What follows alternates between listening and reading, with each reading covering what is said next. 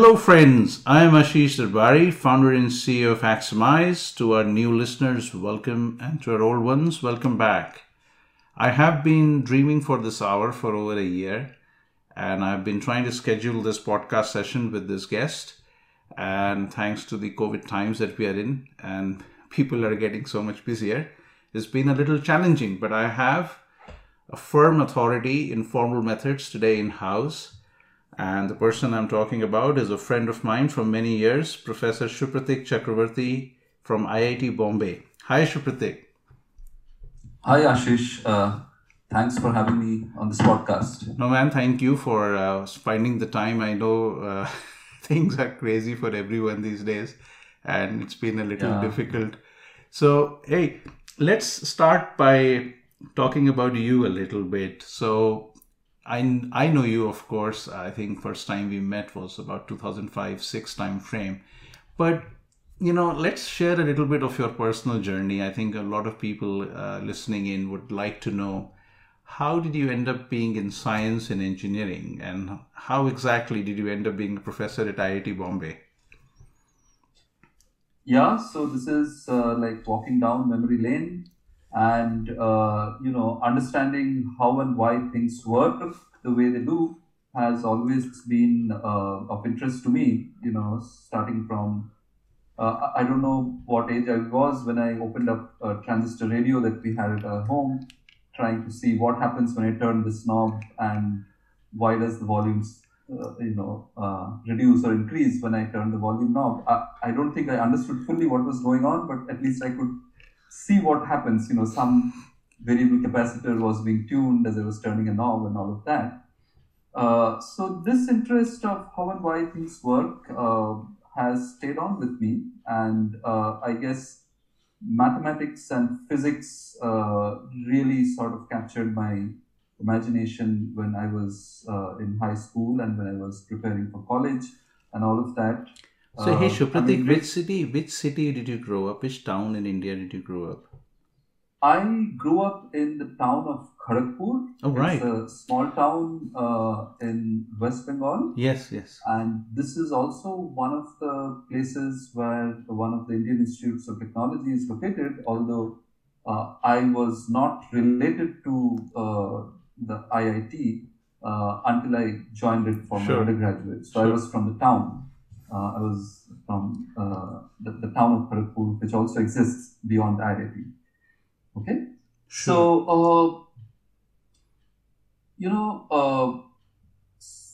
when I went to college, I guess there was this dilemma that, should I take up electrical or should I take up computer science? Because I knew that, or at least I was told that computer science, gives you a lot of opportunity for sort of exploring the mathematical side of things, whereas if you really like physics, perhaps electrical is the right choice for you. And I sort of dilly dallied between the two. And funnily, I sort of got admits in a few colleges in India, and I opted for electrical in some of them, and I opted for computer science in the others. And then finally, when I joined IIT Kharagpur, I had opted for computer science there. So that was my introduction to computer science, and of course, I really enjoyed what I studied at IIT Kharagpur. I mean, it was really an eye-opening experience, understanding the science behind computation, behind computers, and all of that.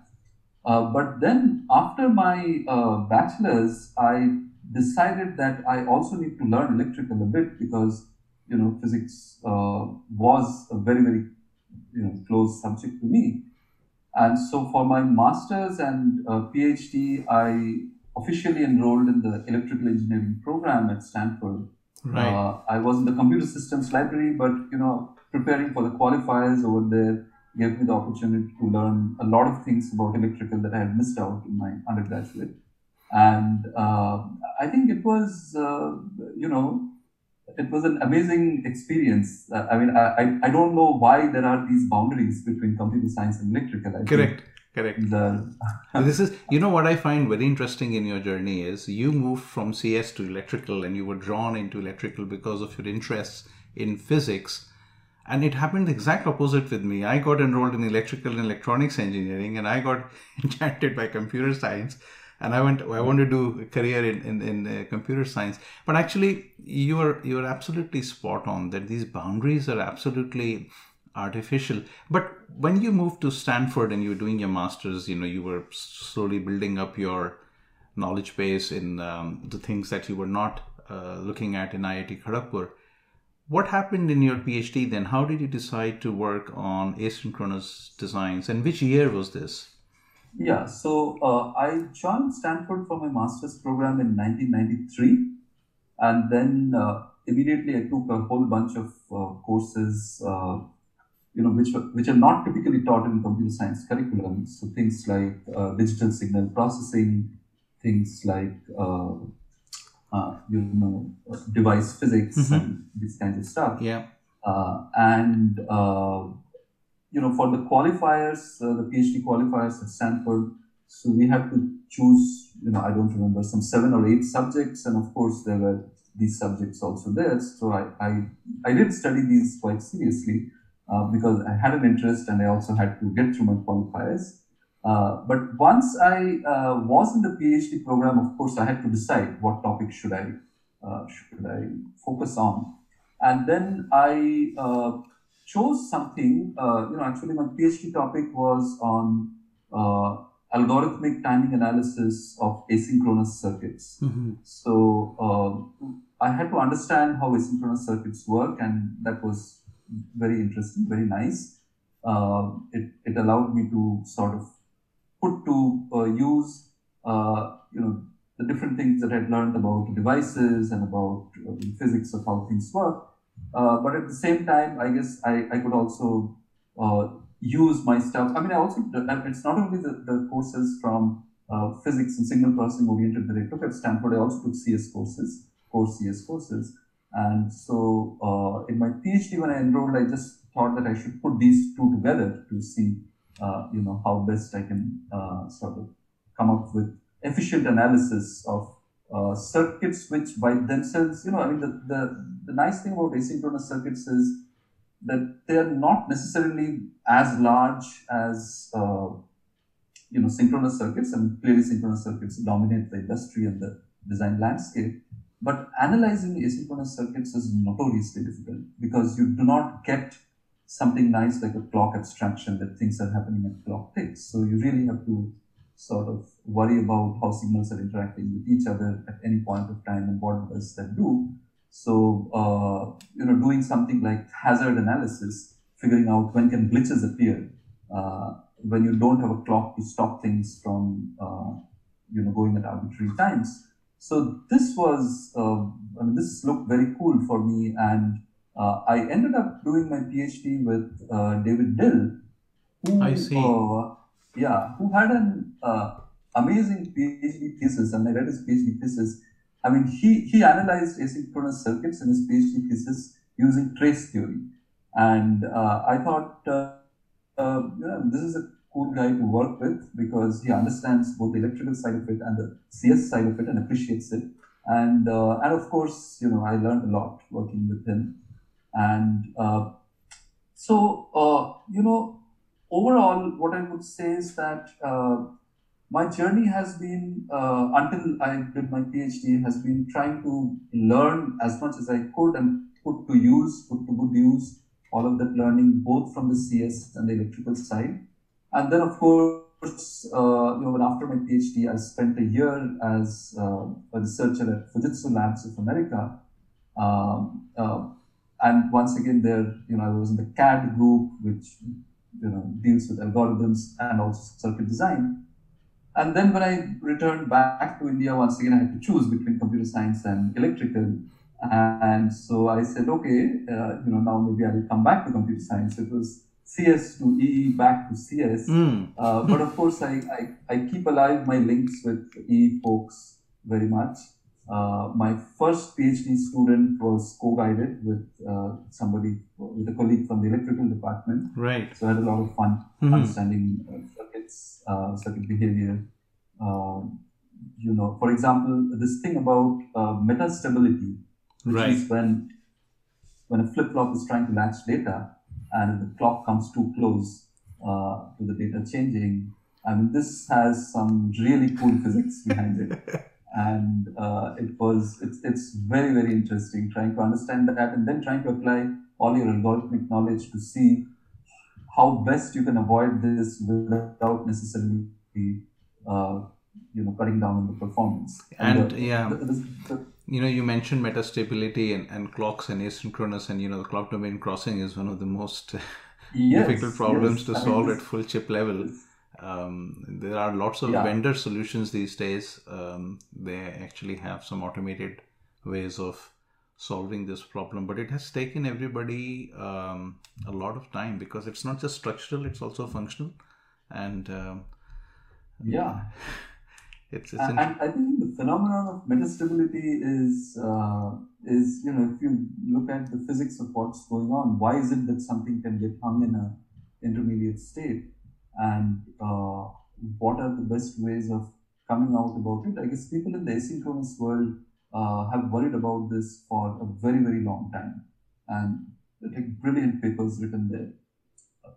Experiments have been designed to study metastability, and it was very, very enjoyable learning all of that and trying to come up with algorithms which help you analyze those things.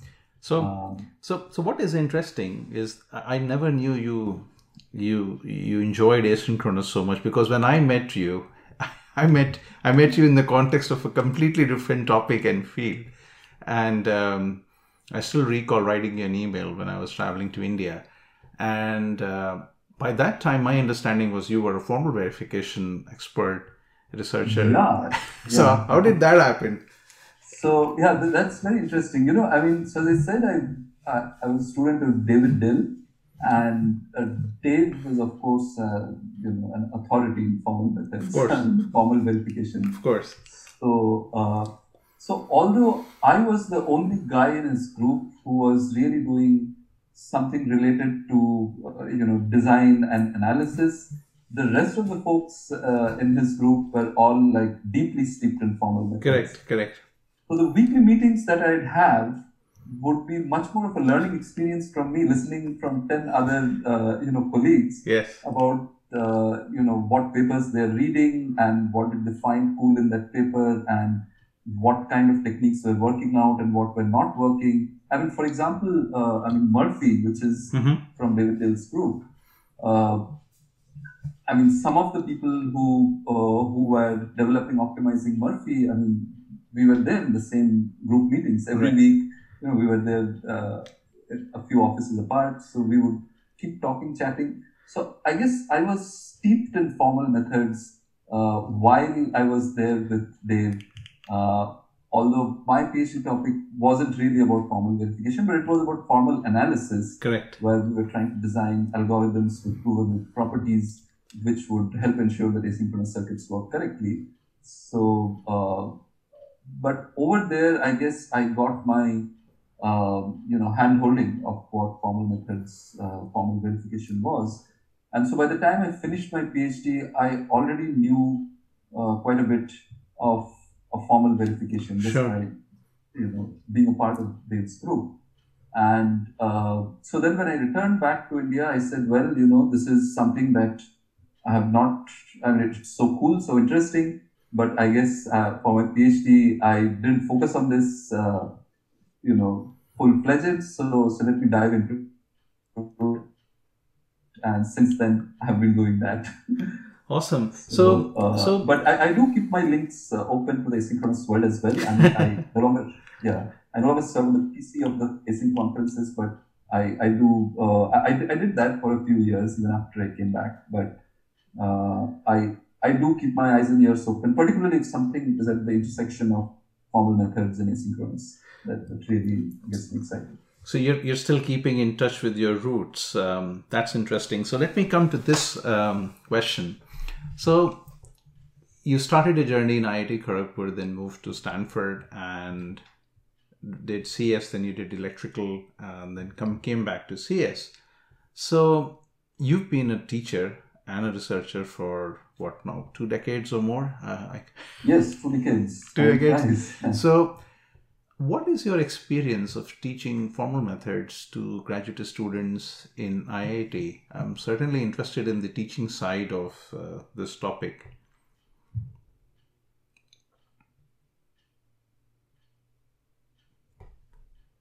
Yeah, so this is this is something that I have also thought about, that when I teach formal methods to uh, both graduate and undergraduate students here. I mean, we do have a course in our department which is logic in computer science, where some of the fundamentals of formal methods are taught. Um, so most students are swayed by the words machine learning or Hmm. artificial intelligence and similar thing, and of course for good reasons. And these Sure. are technologies which are really changing the world. Uh, and about a decade back, or maybe 15 years back, networks and things related to the internet and stuff like that were really quote unquote hot. Of course, formal methods is also hot, but in my opinion, but uh, you know, so when students try to take courses, when they enroll for courses, a sort of significant criterion that they have in mind is that how does it tune with job market perceptions, Hmm. right? I mean, Correct. is the job market really looking for these kinds of areas on your CV, or are they going to, if you say that you have done 3 projects using whatever TensorFlow or PyTorch or whatever, maybe that's better for the job market, because there are a lot of jobs out there, presumably, which try to make use of their ML skills. So, one of the challenges that we face these days is to sort of get a large number of good students interested in doing things beyond machine learning, and formal methods is one of those things. But interestingly, I mean, this is a very interesting and recent development, that even in machine learning, I mean, things have come to a point where you build gigantic, maybe deep neural networks with million parameters and probably billion parameters these days. And then you are talking of using these very complex computational devices in applications where the cost of an error may be very, very high. I mean, for example, I'm sure you're aware of this, that the Federal Aviation Authority, FAA, has been considering this, standard for unmanned aerial vehicles, like drones are going to be moving around dispatching stuff, which is called the ACAS XU, and and this is supposed to avoid collision between these unmanned aerial vehicles. And they are actually recommending using a neural net Right. to sort of take the decisions Hmm. as these unmanned drones are flying around, and and they have this really long set of rules which are supposed to be followed by things in flight, and the decisions for these are supposed to be taken by a neural net sitting on these drones. And so a question comes, that how do you know that this neural net is really doing all that it was supposed to do and nothing more, and not really doing anything which is maybe dangerous.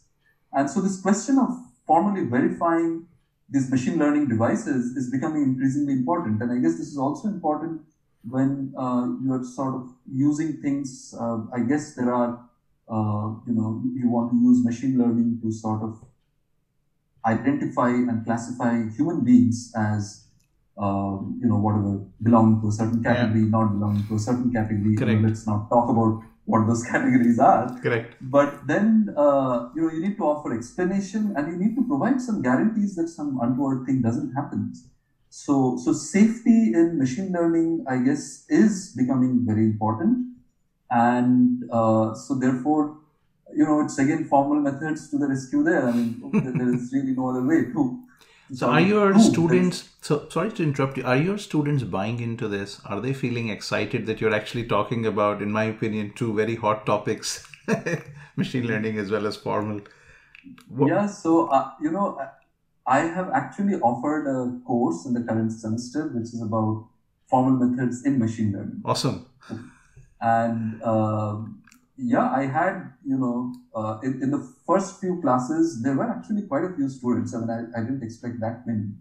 But then I also set the rules of the class and said that, well, you've got to do a project, you have to show me that this thing works, it's not just reading papers. So, of course, some people dropped out thinking that the load might be heavy or whatever, because it requires them to read papers, roughly 2 papers a week, understand those and solve some problems related to those, and then also pick up a project where they can apply a tool, a real tool that has been developed as part of these papers, and then sort of see the strengths and weaknesses.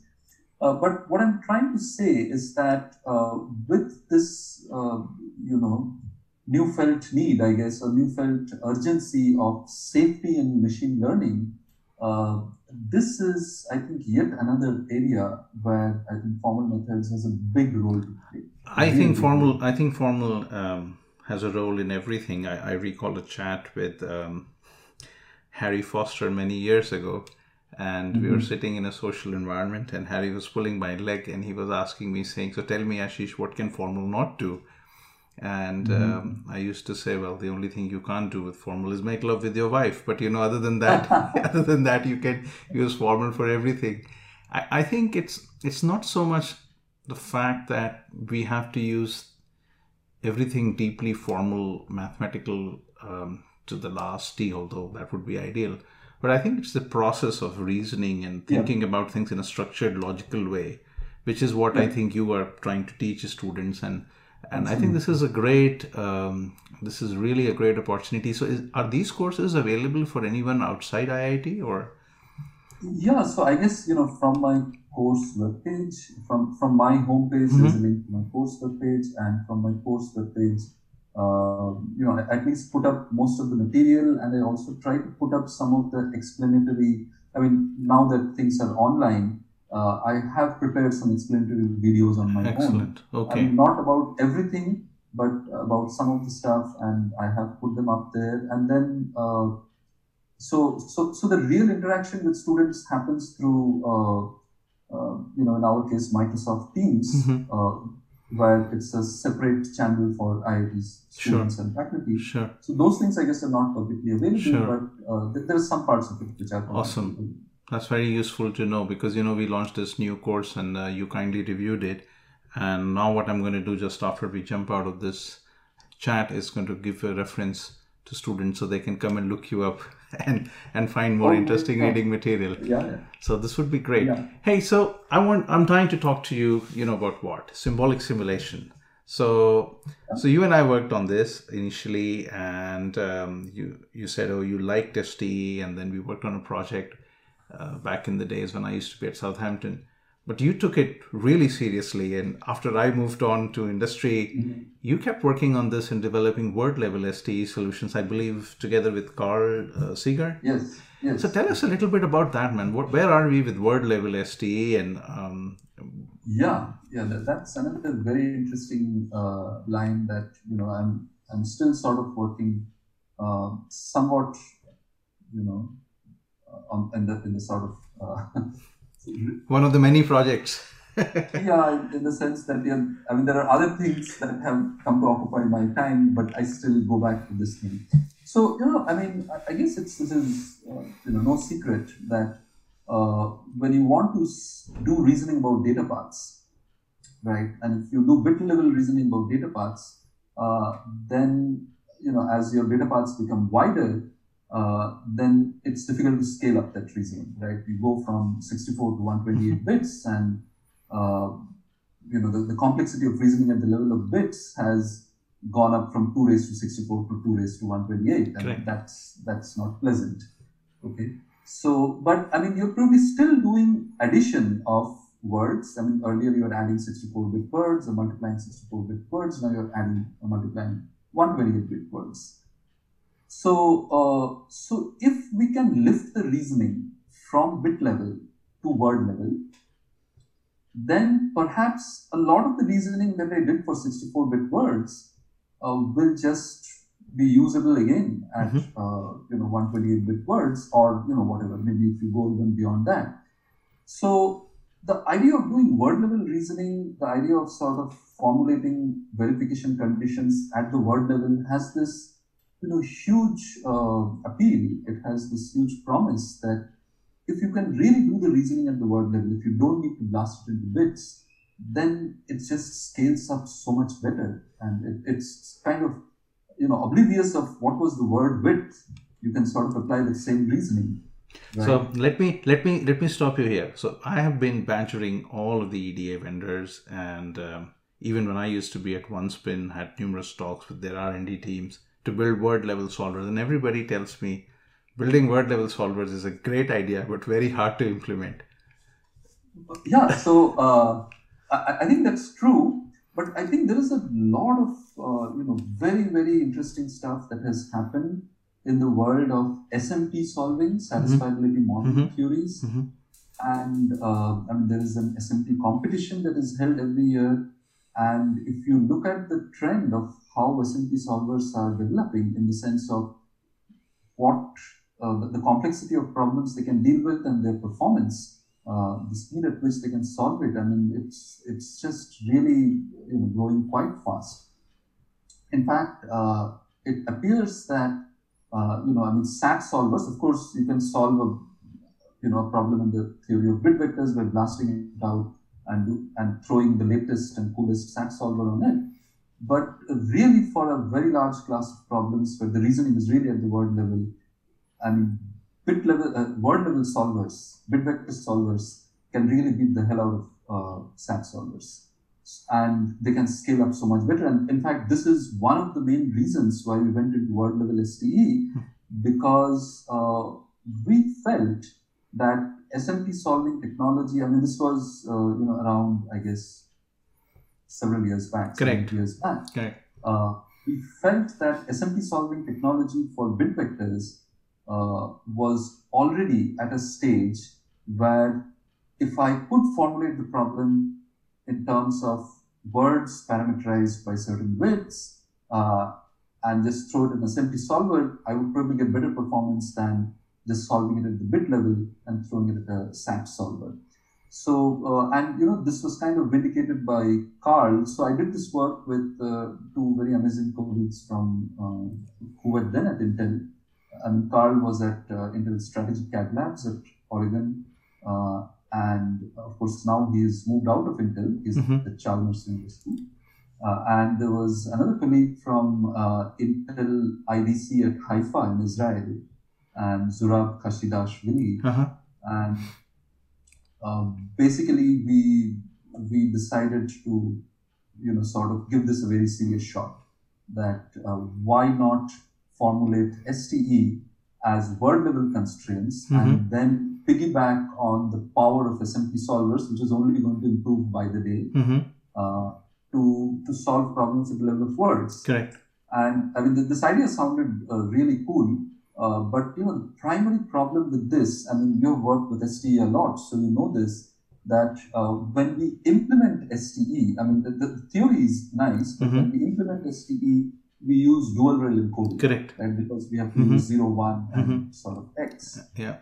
Now, what does it mean to say X for a word, right? Suppose, I mean, for a bit, I can say, yes, it is 0, 1, and X. Now, if I take a 64-bit word, I don't want to say all the 2 raised to 64 values that the 64-bit word could have taken, or X, because that becomes a very large set to deal with. So I'll tell you one thing we do in hardware verification SVA style, and the system Verilog semantics for $ is unknown, is that if any of the bits in the word is unknown, then we would classify the whole word as unknown. Exactly. So that is a very strong abstraction, and probably. No, but that I think is a very useful abstraction, because what happens is you do not want to treat individual bits as unknown, because how does it matter if in a 64-bit word bit 3 is X or bit 27 is X, or both bits 3 and 27 are X. So that, of course, is the first thing that comes to mind. But then when you also look at designs that use, words to sort of do computation, you also see that there are these operations which sort of take a slice of a word, and maybe they take a slice from, so maybe this is 64-bit word, but the first 32 bits are always together. The second 32 bits are sometimes used slicing, in special ways, right? So the idea was here to say that, okay, let's take a word level design and let's find out what are the divisions of those words which are never treated differently. Correct. Right? Correct. So we want to find out these atomic parts of the word which are always treated as a unit. The famous Ip and Dill paper on scalar sets, right? Yeah. Right. So and then we want, for each of those, we want to treat it as either a word or just X, without worrying about which bits are X. So this was the next logical step. Now the third step after that, which actually turned out to be quite difficult, and I think that was kind of the major contribution of the work that we did, was to say that now we have to define this algebra. I mean, if I'm saying A plus B, so I have to say what does it mean to talk about A plus B, where A is a 64-bit word, maybe divided into two 32-bit chunks, and one of those 32 bits can take on the value X. And I have to do all of this in a symbolic way, because it's not simulation that I can look up the value and say what it is. Correct. So we actually came up with this technique where we said that if that word level atom that you're dealing with is, let us say, k bits, we're going to use k plus 1 bits for it. And that extra bit, we will design a logic which will tell us when that extra bit is set or unset. And if that extra bit is set, it means the values of the remaining k bits are to be ignored.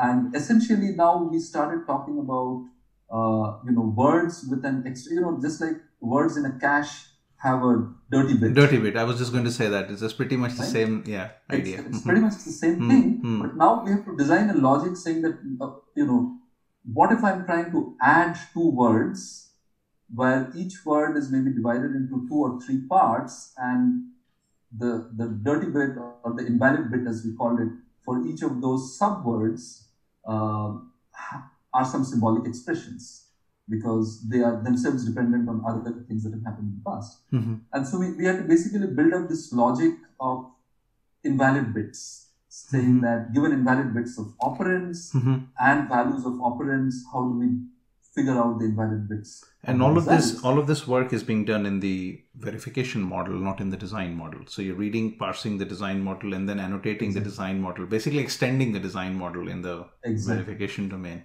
It makes a lot of sense. Yeah. And then we had to prove that whatever logic we have designed for these invalid bits really captures all possible cases. Yeah, that is a tricky bit, right? Yeah. So so we had to finally prove a theorem that anytime you're giving arguments with given invalid bits, which would not uniquely determine the value of one of those subwords, the invalid bit of that subword would get set to 1. The logic has to ensure that, because otherwise we don't have completeness. Right. So that was the hard part, and I guess we finally came up with that logic for a whole bunch of RTL operators, including things like division and shifting, memory accesses, and this and that. And then we finally put all of this into a tool, and we let it run on. We started off with some toy benchmarks, and then I had a student who actually did an internship at Intel and actually ran it on Intel's designs, and it did show a lot of promise. And then Carl and Zurab, my collaborators from Intel, said, okay, let's put this in the, I guess Intel has a whole bunch of tools that they run in parallel. And they said, okay, this is going to be one of the tools that they're also going to run in parallel. And it went up to that stage, and I was getting some good feedback from my collaborators there. But after that, I guess Intel went through a massive reorg, and Carl left Intel. Zurab moved out of the verification group, and he's doing machine learning Wow, okay. in Intel. And so I believe it's out there. Yeah. Because I mean, Carl keeps telling me that you know, he's really I mean, he thinks that this really solved one of the problems that they had, extending ST to words. And of course, Carl now at Chalmers University, he's on this massive project where he's rebuilding Forte Right. for That would be awesome. academic, you know, open That would be source awesome. version. And this, he says, is going to be part of that, you know, whenever the new incarnation of Forte is Awesome. come out. Awesome. So that was a very, very, you know, multi-year project with some of, and Carl is of course an authority in ST. He's an the one who authority on started many. this He's whole- an authority of many topics. Yeah. And it was really amazing to work with him. I mean, he could, you know, sort of see ahead about Right. what things would work, Yeah. what things wouldn't. Okay, friends, so we've got to resume this chat next week. I know you guys want to get more out of it, and so do I. So we will continue talking to Professor Supratik Chakraborty, and we'll continue having these detailed deep dives into many technical topics. So do join us next week. Till then, keep safe, keep healthy, and we will be back soon. Thank you very much.